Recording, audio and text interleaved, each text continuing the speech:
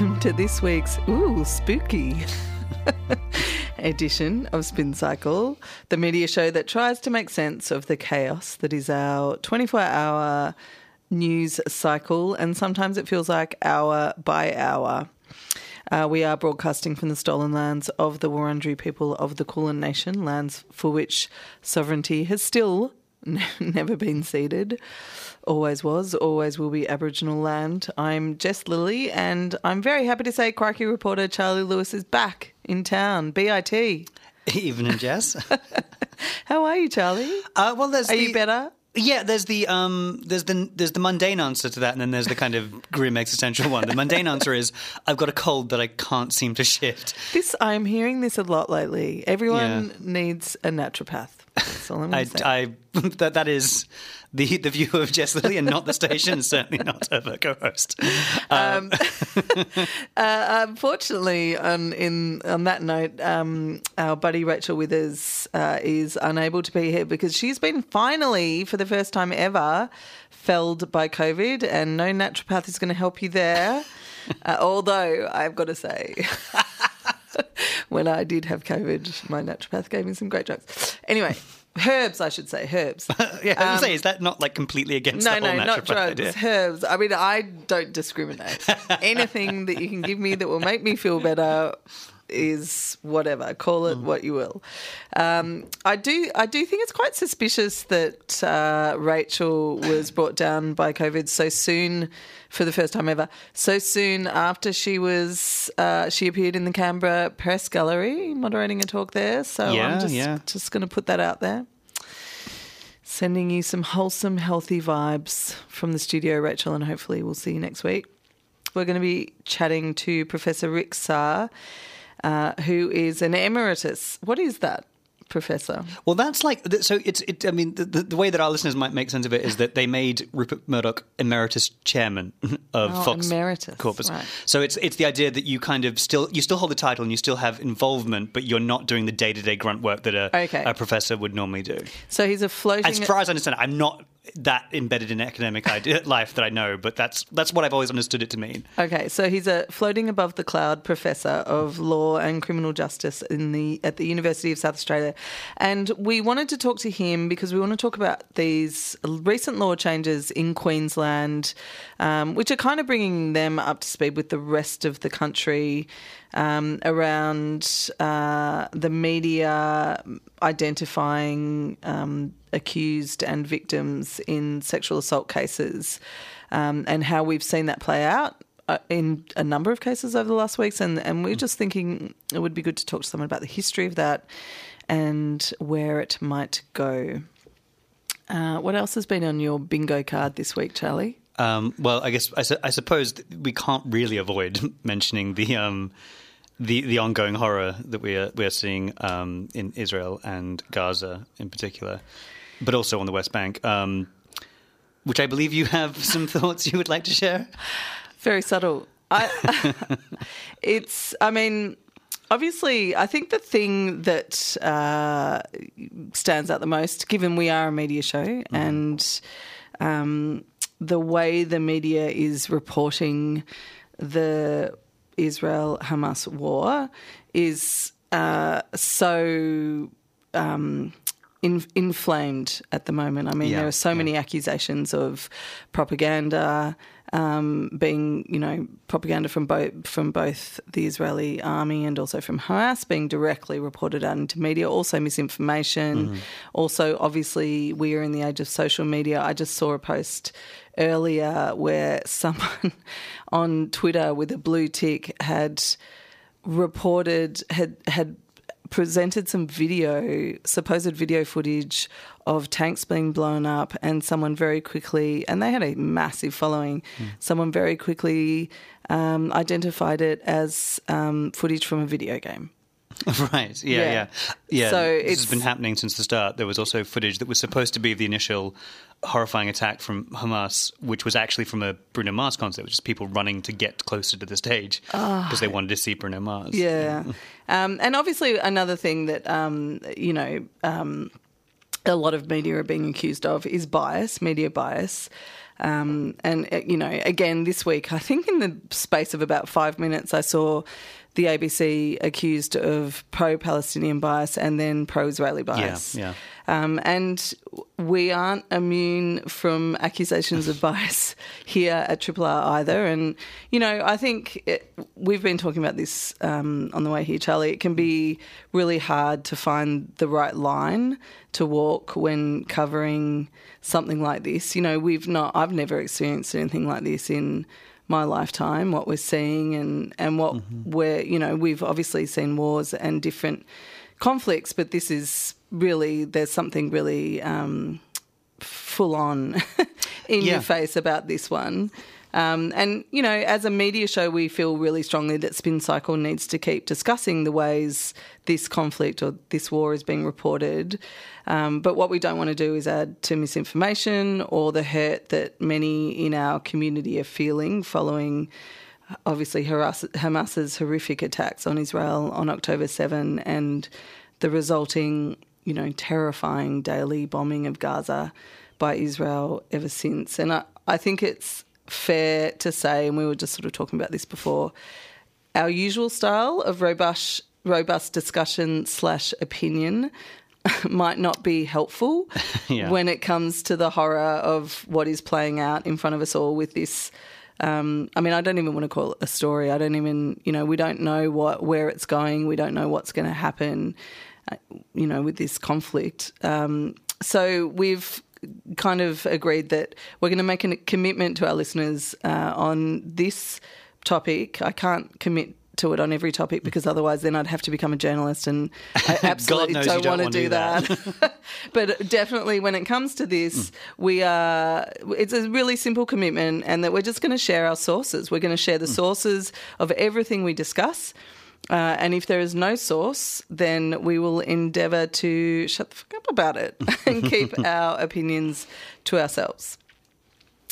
So yes, no, I can only obviously endorse that. I think that, you wouldn't be. I mean, well, what we know for sure is that this is something that everyone has often quite strong, quite painful feelings about, and you wouldn't be human if you didn't. But yes, I think you've put it very well. This is something where a potentially flippant, offhand kind of opinion on it is not helping anyone, and it's not what people tune into the show for, and not what this show is seeking to at all achieve. Well, I do hope that some people tune into the show for flippant, offhand opinion because I give a lot of it. Well, yeah, but no longer on this subject.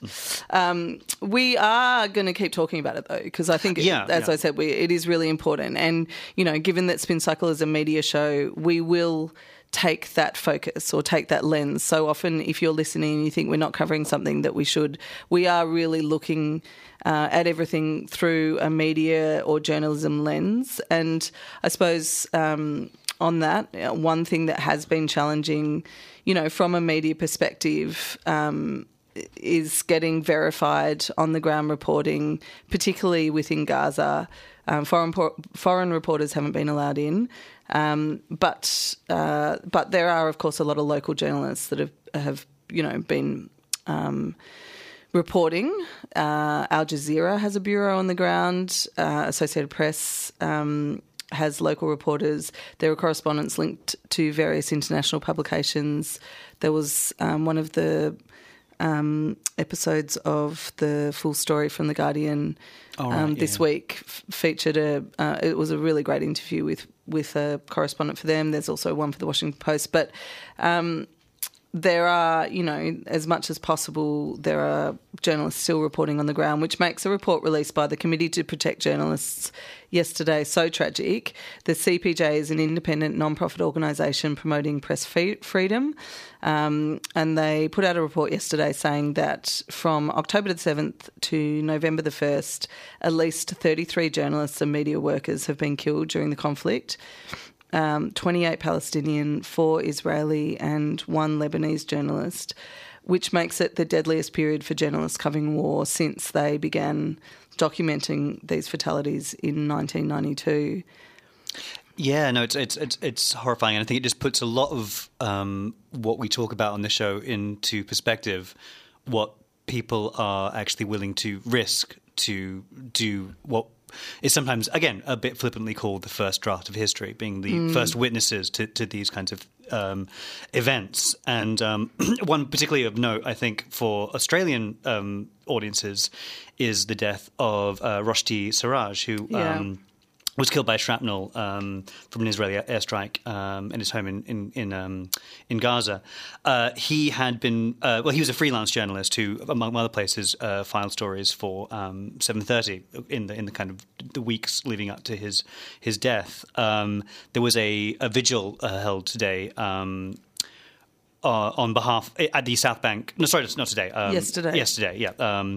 At the ABC South Bank offices to kind of, I guess, pay a proper tribute, is what the argument that the organisers had to Siraj, who they felt had not been adequately recognised by the ABC. 7:30 host Sarah Ferguson did acknowledge his passing and sent condolences to the family, but it was a very brief statement, and they felt that it wasn't really enough in terms of what he has sacrificed, I suppose, for that show, and for also just for the general understanding that audiences have of this incredibly messy and upsetting situation. Yeah, because a lot of those journalists on the ground are freelancing in essence. Yeah, absolutely. Yeah. I mean, there's a whole kind of, I guess, almost industry was probably what you would say of both, freelance journalists on the ground in kind of conflict zones, but also the idea of fixers, people who are sort of embedded local freelance journalists who can then show around Western journalists when they show up in Tel Aviv or they show up in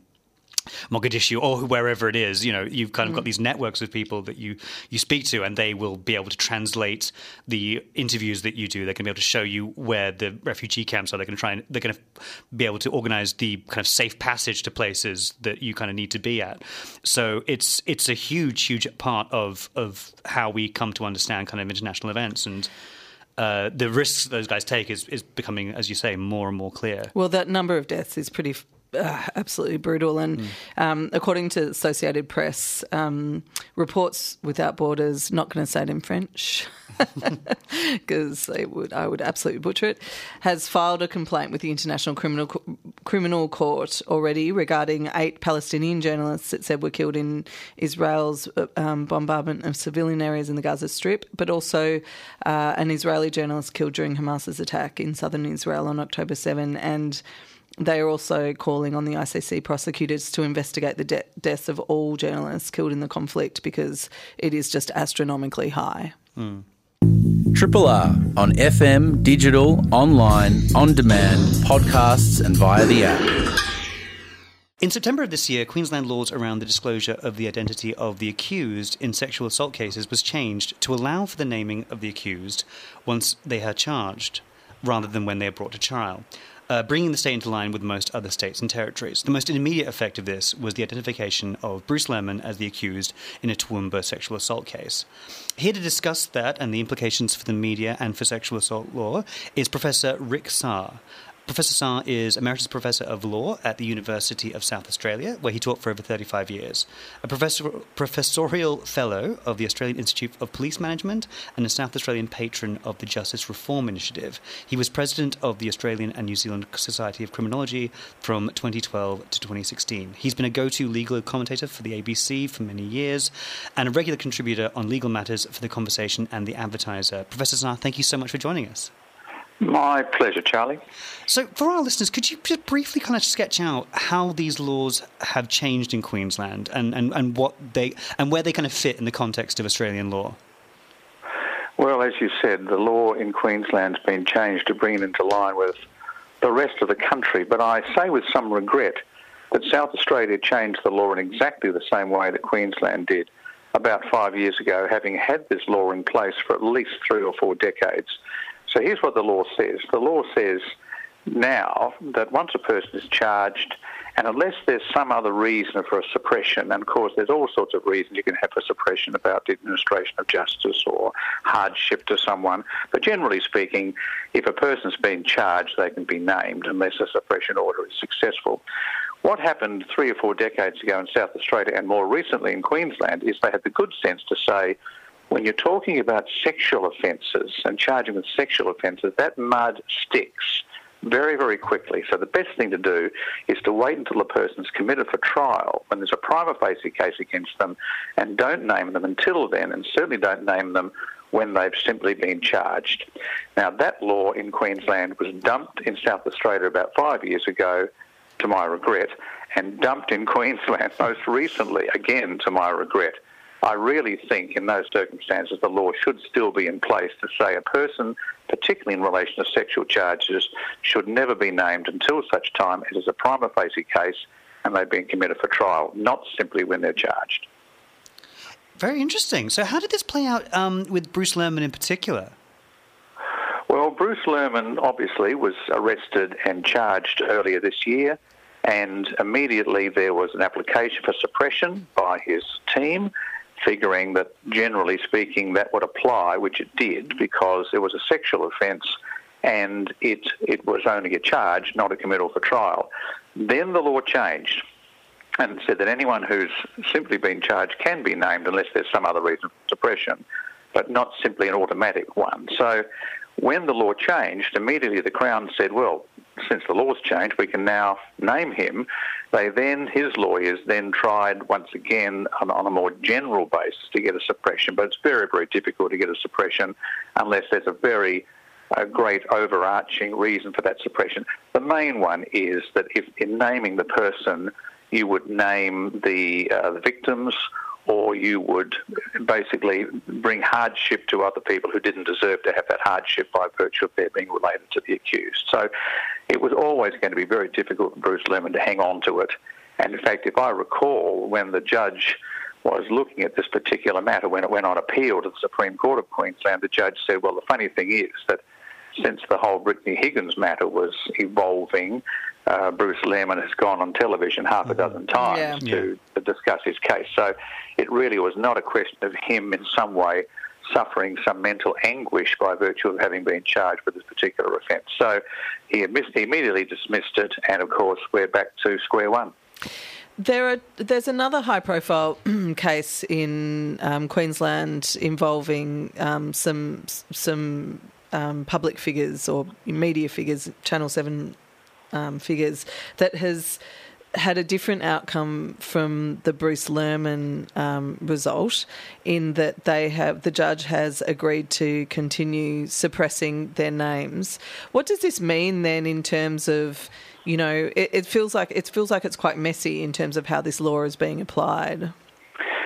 Yeah, well, insofar as now you don't have the complication of a matter being designated sexual and therefore having an automatic suppression, it's probably a little easier to run. In other words, you now have the same rule concerning suppressions applying to everyone. So I don't know whether this matter of the high-profile person involves a sexual matter. We don't know that because there's, after all, a suppression on all matters before the court.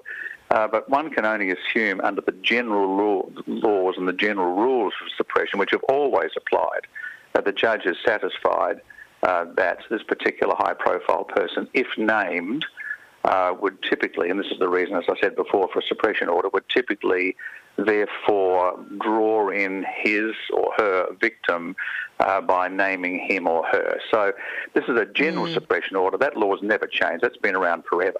So obviously the judge has been satisfied that on a general suppression application, the name should not be released. And in fact, it may not be released after committal either. I mean, suppression orders can apply right up until trial. In fact, they can apply through trial if the judge believes that somehow or other it would bring the law into disrepute or would harm victims to have that particular suppression lifted. So we don't know enough about this matter.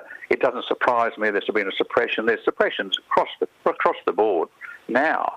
The only thing that's really changed here in South Australia, and probably across Australia as well, is that now media can actually appeal a suppression order. They couldn't do that when I was in legal practice 20 years ago. They can now. So Don't worry. This person's got a suppression against him or her, but the various channels who'd love to name him or her will be at the Supreme Court's door or the appeal court's door right now to say, let's see if we can't lift this suppression.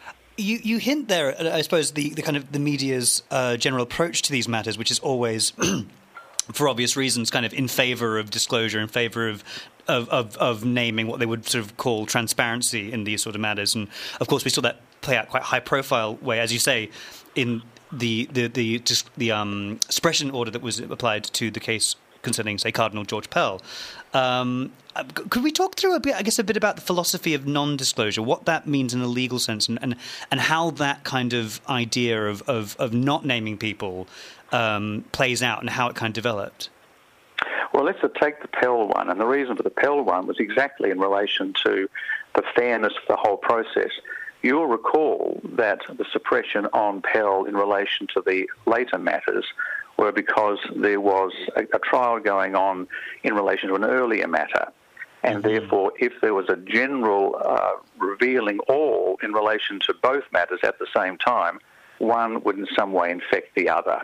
So that's a very good example of where a suppression does come into place to ensure that when a person's being tried on a particular matter before a jury, that jury only hears the matters before them in relation to that matter and is not tainted by having to consider matters which are irrelevant to the matter before them. So that's another good reason why you'd have a suppression order. But look, I don't mind suppression orders. I think that the administration of justice is sometimes far better served by having matters dealt with in the court and not having people in the court of public opinion running around with editorials in the press, etc. And, of course, these days with social media, influencing the outcome of those particular matters. Now, that goes right against the view of every media outlet in the country at the moment, who, as far as possible, would love everything to be on display, as it is in the United States. But I would be the first person to say that I think suppressions are important to the administration of justice, and certainly up until the committal, because if you haven't been committed for trial and the matter is eventually tossed out even before it gets to trial, then that person's name is besmirched, notwithstanding there's been a finding of not guilty or a matter's been dropped. So, look, that's just the way in which it works. I'm quite happy with the way in which suppression orders work at the moment. I would love to go back to the position where every state in the country said if there's a matter in relation to a sexual matter, that one should actually wait until committal for trial. But I've lost that battle. The media has won that one.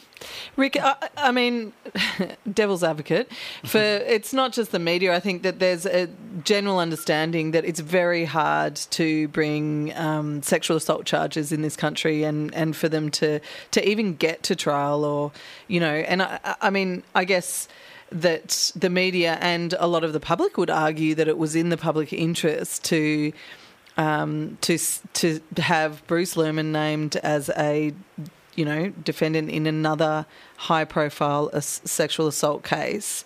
What do you say to that? That, you know, you might want to see the law play out, but in fact the law actually doesn't work in the favour of sexual assault victims, and perhaps this is something that can be helpful to them. Yes, Jess, you're right. I mean, there is an argument. It's an argument. No, I don't think it's a strong one. But if a person has been named, other witnesses are likely to come forward and say, that's the person, he did this to me, I can then add blah, blah, blah. And other people, the whole Me Too thing could then play out. And there's no doubt that's the case. Though generally speaking, the police would tell me that generally speaking, when a matter has got before the courts, even if it has been suppressed, it's not unlikely for other people to come forward because the word gets around very quickly without having to be put on the front page of the Courier Mail.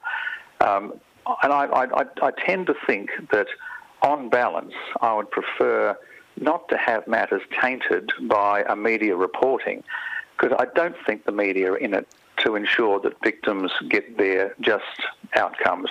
The media are in it to sell their media. There's no question about that. You say, we're about to name high-profile person. Everyone goes out and then subscribes to that particular media source. There's no question about that. Well, I mean, there was a general understanding of who the high-profile man in Toowoomba was anyway. In the age of social media, it's really hard, I suppose, to keep that sort of thing under wraps. And some might argue it's better for it to be aired in public than just rumour and innuendo flying about people. But what does that mean? What's the knock-on effect in terms of how that case plays out now? I mean, is there a possibility that this can work against someone who brings a charge against a high-profile defendant, in as much as it's very unlikely that they are going to have a fair trial, or what's the knock-on effect there?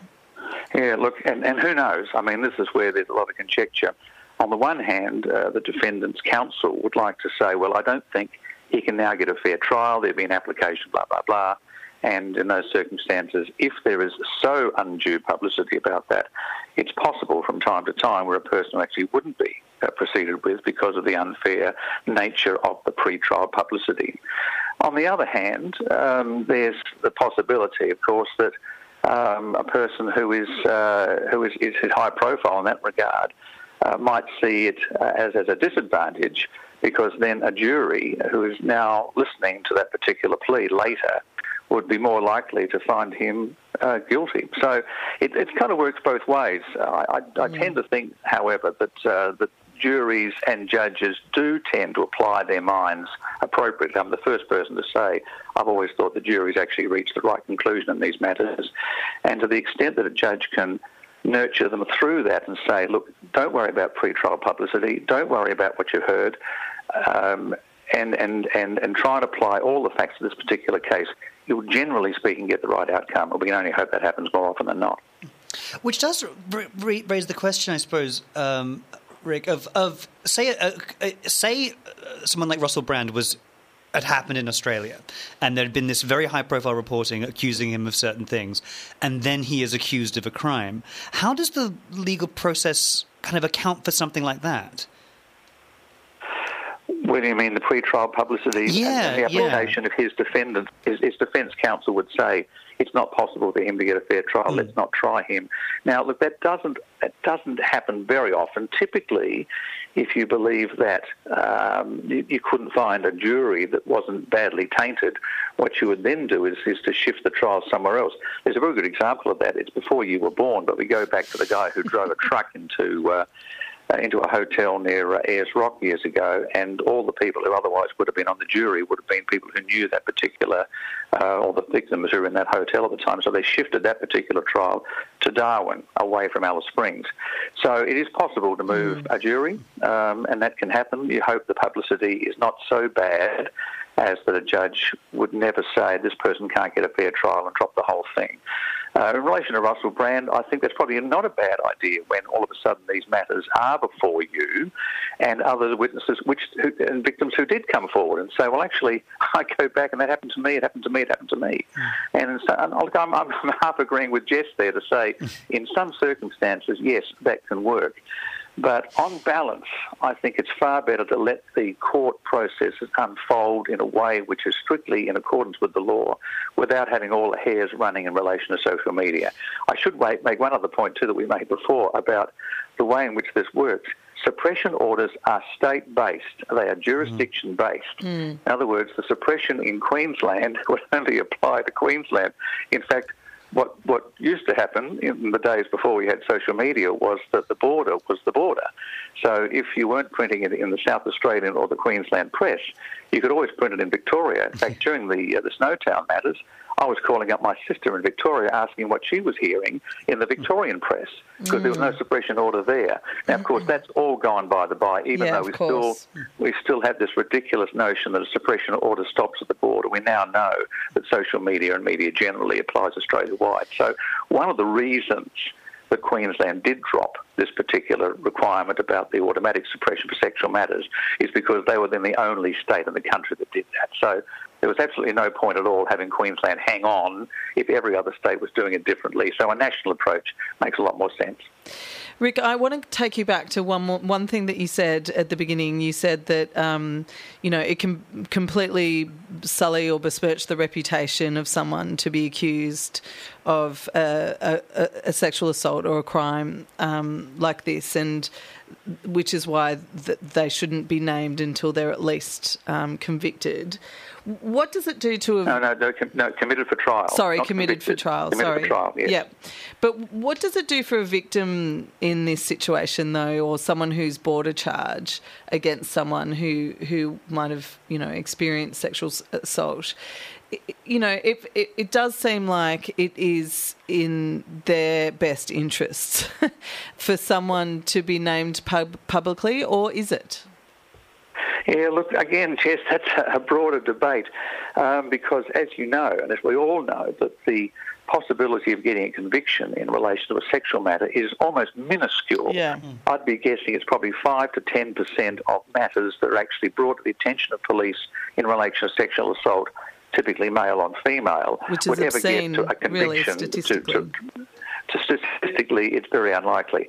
Now, if the argument, and I'm not suggesting this is your argument, is if the argument is that somehow or other the victim wins because the creep has been named, notwithstanding he's never found guilty, then that's not your a words, strong not argument. mine.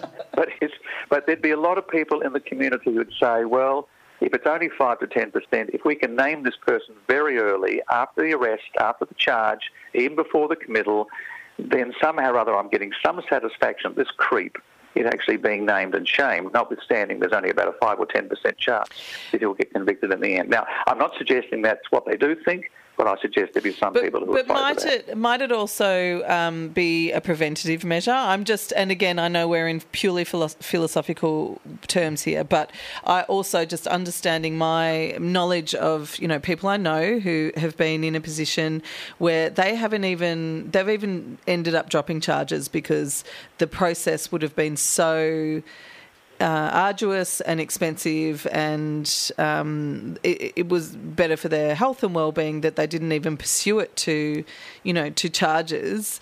And if you're saying only 5 to 10% of cases that even do make it to any kind of a charge, any kind of conviction, right through the conviction. Yeah. So perhaps if you could name people, I don't know. I'm just trying to understand how can we make this system more just for victims who are clearly losing at this point in time, when very few cases even make it to any kind of charge, let alone a trial, let alone a conviction, and we're talking about a law that you might not agree with because you think it besmirches the name of a defendant of a crime, but actually it's the victims of this crime who at the moment are completely unrepresented because they're not even making it to court.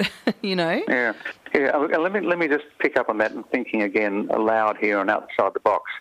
My guess would be, and my argument would be against that, is to say that if we wanted to have more confidence, which is I think what you're asking, and of course I think everyone would be asking, there's more confidence of young women or old women to proceed through the horrendous process which they have to go through in making these sorts of allegations. Yeah.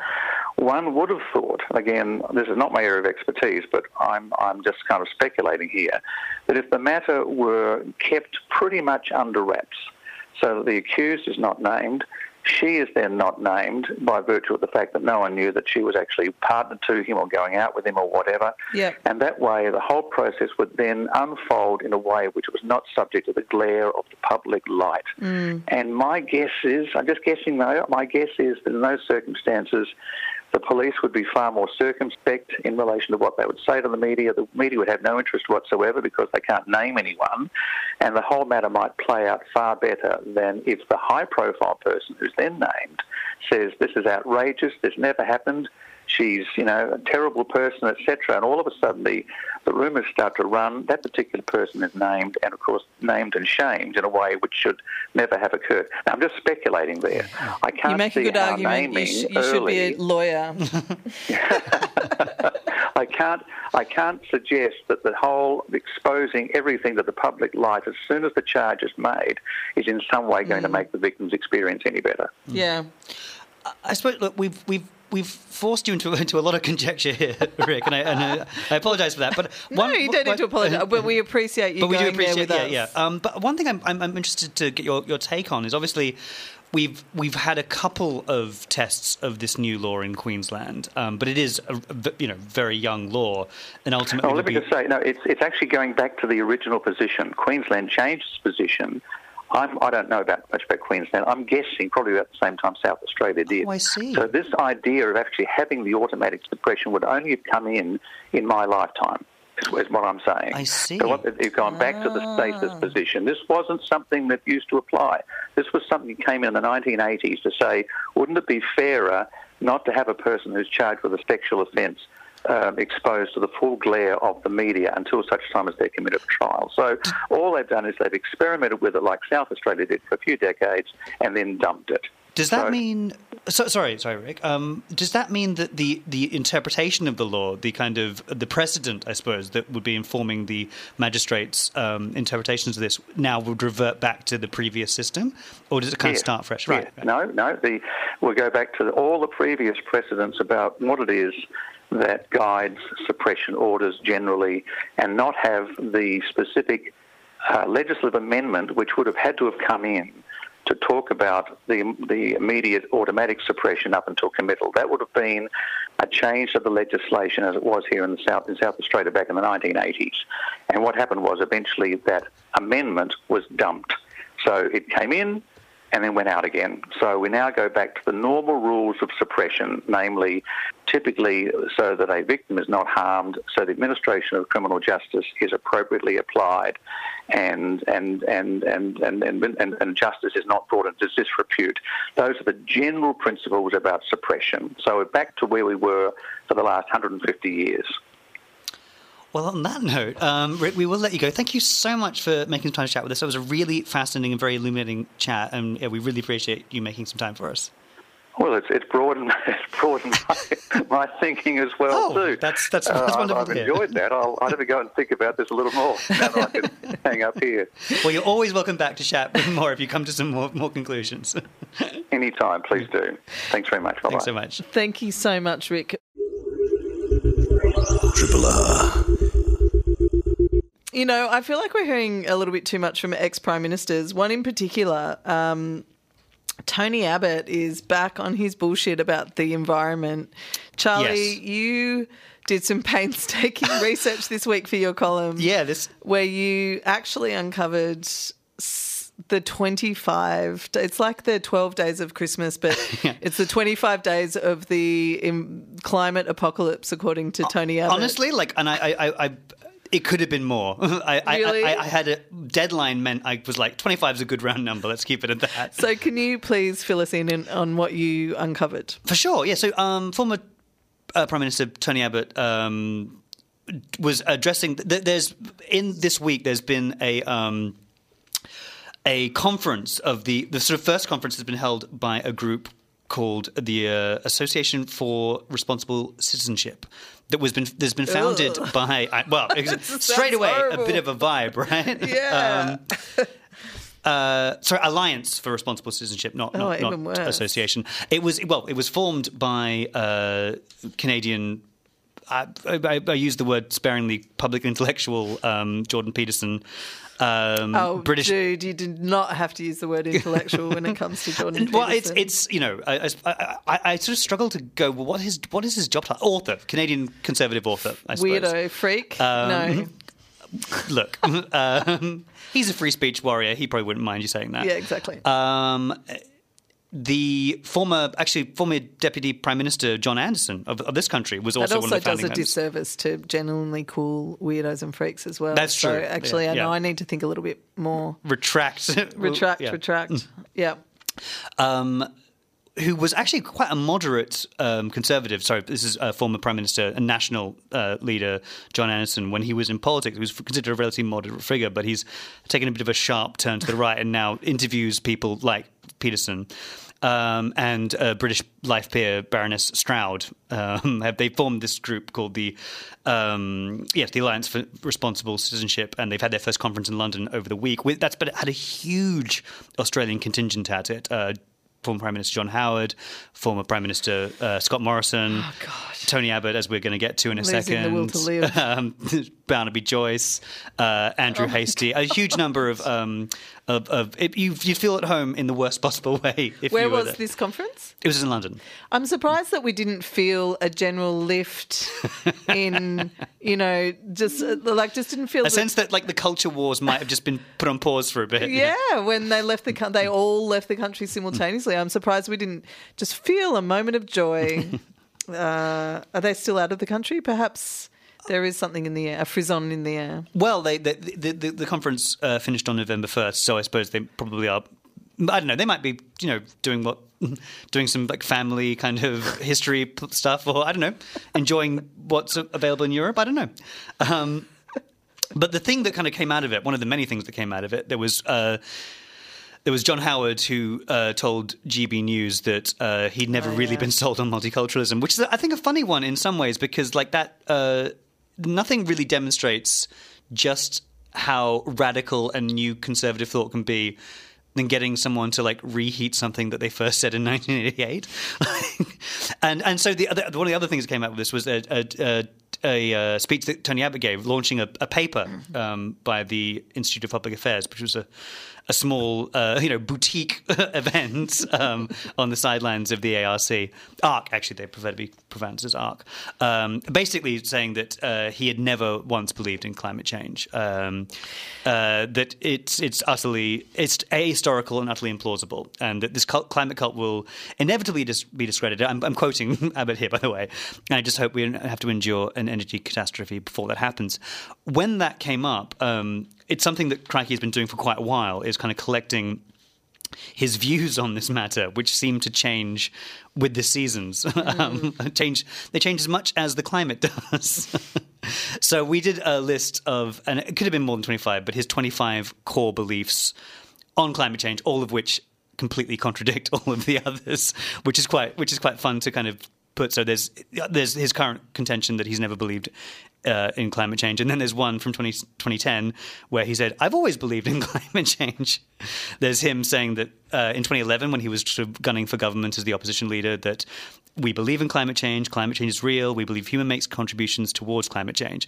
But then in 2009, he obviously famously said that he believes that the scientific arguments behind climate change are a load of crap. Then he's also said that the science isn't settled. He says that a lot. He goes back to the idea that I'm highly unconvinced by the so-called settled science on climate change. He said that so many times. It's something that's interesting about this is I didn't realise that I saw these headlines in passing in a number of mainstream media outlets here, and didn't realise these they were saying these things at a Conservative conference in the UK, and it's slightly disappointing, not slightly, really disappointing to me that our mainstream media are still reporting this stuff as news, because I saw that John Howard making that point on GB News about multiculturalism, and Tony Abbott in passing in our mainstream news. It's a really interesting question. Why are they even reporting? It's a really interesting question about when does someone, and that's part of the point that I was trying to make with the piece. There's a few I want to add to this. Sorry, I fine, interrupted you because I was having an existential moment of crisis. No, and we'll get back to that for sure, because it's important. But he also said that climate change definitely does exist, but it's a good thing. In 2017, he was like, it's actually good for plants that things get hotter. People die when it's cold, but they don't die so much when it's hot. Oh my god! And then there was a lot of like cult stuff. The climate is changing, and it's always been changing forever. What year are we in now? That's 2010 and 2023. Both of those are references to.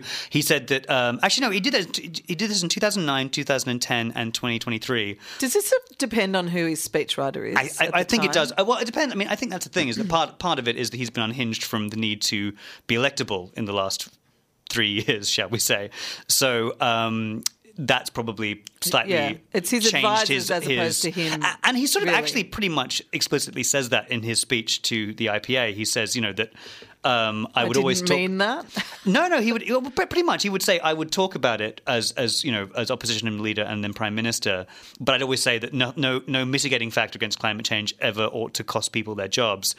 And this is again a direct quote. And when I was feeling particularly bold, I would add things like, I would say, 10,000 years or so back, there was an ice age. And that was rather a dramatic climate change. But presumably that had nothing to do with mankind's carbon dioxide emissions. And he does that a lot. He did that in his early days as opposition leader. He would do that a lot where he said, well, yeah, the climate's changing. He's such a funny guy. It's been changing since the days of our Lord Jesus Christ and Julius Caesar. It's grapes grew in Roman times in Britain, for example. He does that kind of thing.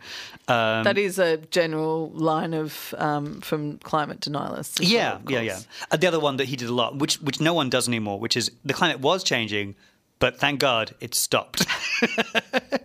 He said a lot of stuff like, oh yeah, there was some stuff, but around 2009, the argument from a lot of climate deniers was, but luckily in the 90s it was those major climate change, but luckily that's kind of stopped happening now, so it's basically fine. Or then he started saying it's getting colder.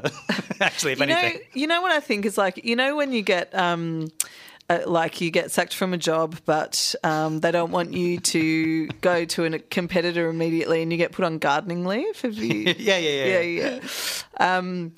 There should be a Prime Minister's gardening leave, and it is essentially forever. It's if you want to keep getting your pension, if you want to keep getting your privileges, you shut up.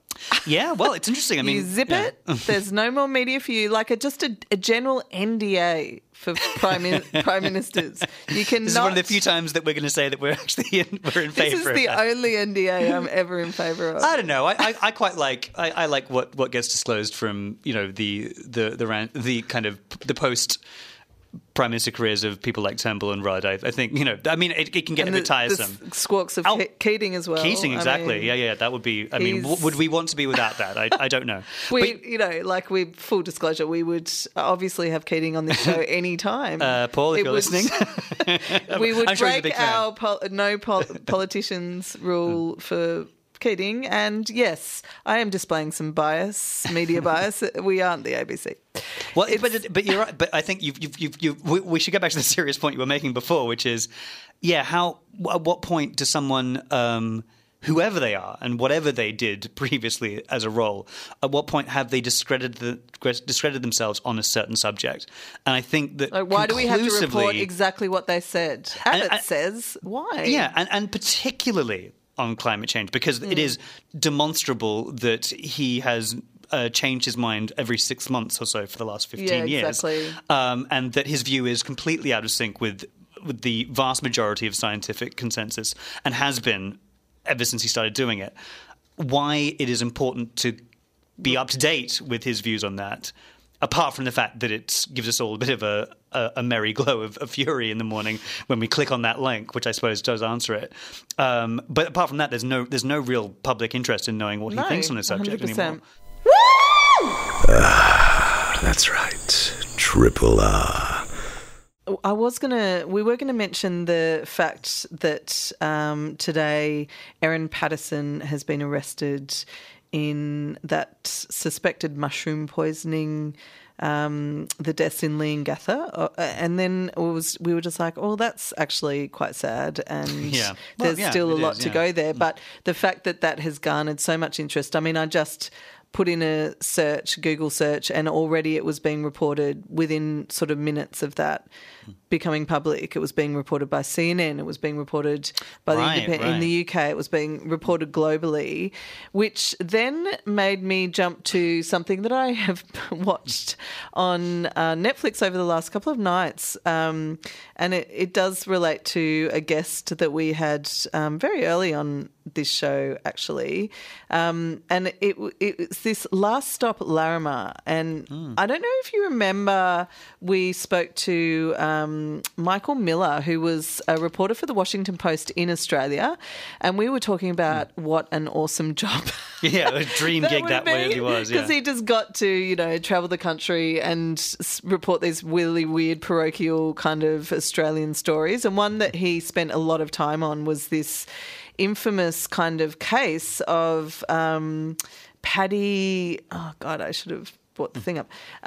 Anyway, a man in Laram, one of the 12 residents, was disappeared. Moriarty, which is Paddy an incredibly Moriarty. Theatrical surname. He's for Irish heritage. I can tell you this because I watched the show. Disappeared alongside his dog in Larimer, and then it became an incredible whodunit, which then unravelled what's the toxic fabric of the town. Basically, everyone hated each other. There were feuds going back decades. But a town of 11 people. 11 people. That's right. It was 12 until Paddy disappeared, and then it became 11. And now they've turned it into this 2-part Netflix series, and it is unbelievable.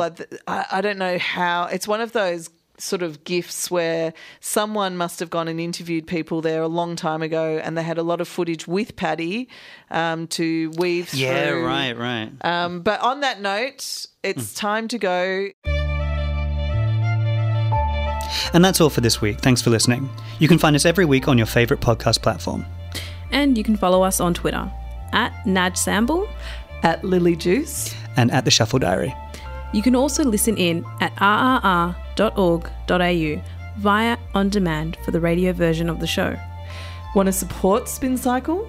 Become a Triple R subscriber. Your subscription helps keep the station running and helps Triple R produce and create great radio and podcast content like this.